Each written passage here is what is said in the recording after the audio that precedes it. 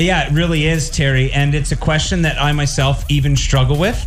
And I don't know if I know the answer because the Old Testament is huge. And there are a lot of stories and there are a lot of things that happen in the Old Testament that you can wrestle with. So the way I want to answer this is to just kind of explain what I would do in my devotional life, in my sermon prep, to kind of wrestle with it, because I do wrestle with this a lot. I'm a sucker for the Old Testament, so I'm always battling this. And then here's what allows me to put my head on my pillow and go to sleep at night.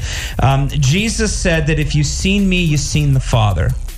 And the prophets, Abraham said this, Moses said this, David said this about God, Jonah said this about God, that the Lord is gracious and compassionate. He is slow to anger, he's abounding in love, and he is quick to forgive.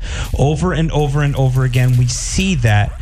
And that is what they call the disposition of Messiah. In layman's terms, who Jesus is, or who Messiah is. And so, again, Jesus said, if you've seen me, you've seen the Father. And so whenever I come across a story in the Old Testament that would be violent, that would be horrific, I say, Holy Spirit, show me where Jesus is in this text. And a lot of the time, if we read it in context, if we read it on the historical arc of where Israel was at and where they were going and what God was trying to accomplish in his people, a lot of the time we'll be able to find Jesus. Do you feel like maybe this is a case where a lot of people, it's almost like they kind of cherry pick, like where maybe they're not even Christians, but it's like, oh, you know what?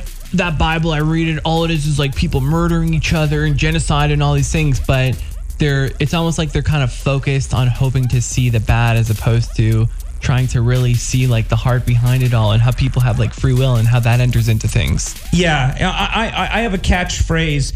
You got to read it in context. Got to read it in context. You got to read it in context. And I think that if we're going to cherry pick certain verses, of course we're going to be able to make it say what we want it to say. Yeah. But there's a whole chapter before and a whole chapter after. Yeah. And we when we study it, when we're trying to seek God and trying to find Jesus, sometimes it's got to be bigger. Yeah, absolutely.